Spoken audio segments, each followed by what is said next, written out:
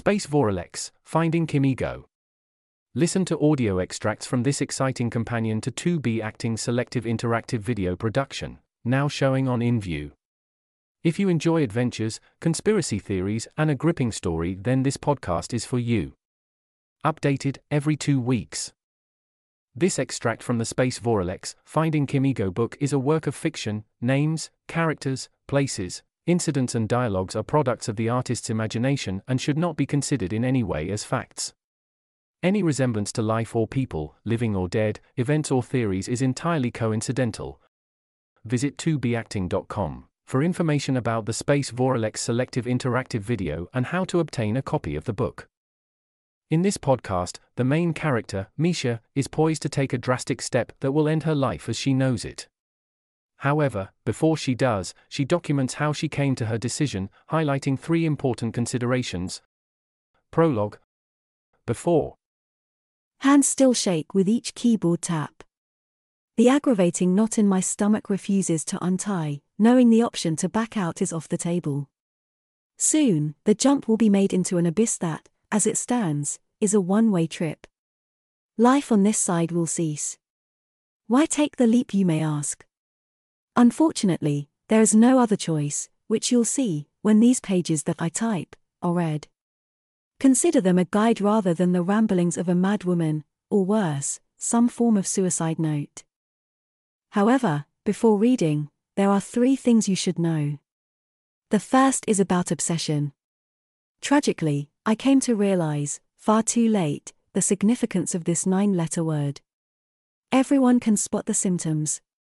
In some ways, to a greater or lesser extent, everyone has something they have or are obsessing about. Yet, we do little to nothing to help those inflicted. We ignore the anguish of those caught in its path. We are all right with people being obsessed with using their phones, carrying them everywhere.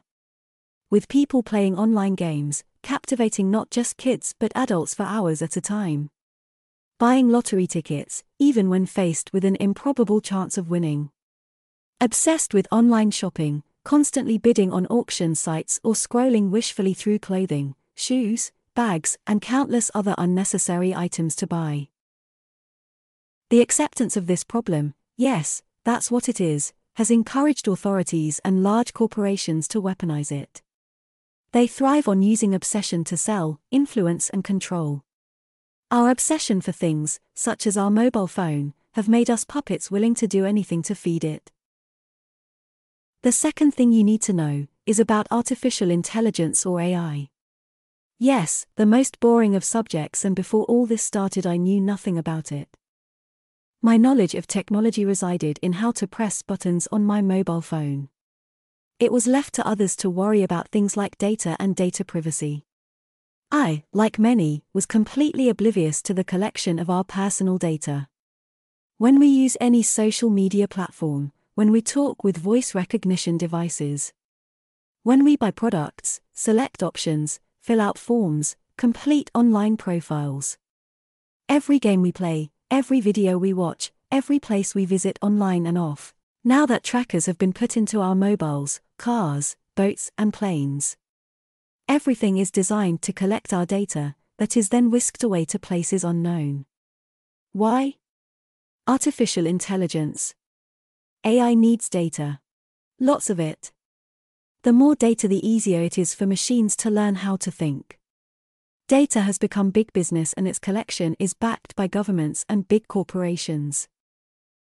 Endlessly, the machine is being fed, expanding its knowledge on how to understand, interpret, and even predict human behaviors. How we look, how we think, how we react, and more importantly, how we make decisions. With enough data, it will be impossible to tell if you are communicating with a human or an AI. The third, and perhaps the most important thing to understand before reading this journal, is why I'm gripped by what is called a savior complex. This psychological want to save others, despite the risk to life and limb. If you'd seen her, the need for this self-sacrifice would be obvious. Kimiko is my one. From the first time I saw her picture in a social media feed. She was in the background of a friend's selfie. On Zoom, her face filled the frame of my phone. There was an instant unexplainable attraction. Months later we met. Through coincidence or fate our lives became entwined, inseparable. A relationship without bounds, unfettered by rules. She lived on the edge and I held on for the ride. Call it a dependency, drug, or a weird magical spell, we were a perfect fit and nothing could change how we felt about each other. Nothing. Until this. 3 things. They sound random.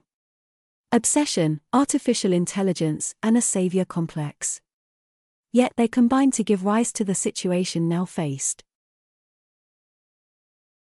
I am ready to begin. A few chapters to write before the moment of dread. Chapters that will reveal a truth that perhaps you may come to wish remained hidden. If your spirit of adventure is weak, then read no further, as Space Voralex is a daunting discovery. That is the end of the extract for this podcast. In the next podcast, another extract from the Space Voralex, Finding Kimiko book. Meisha is called to the hospital after her girlfriend, Kimiko, unexpectedly collapsed.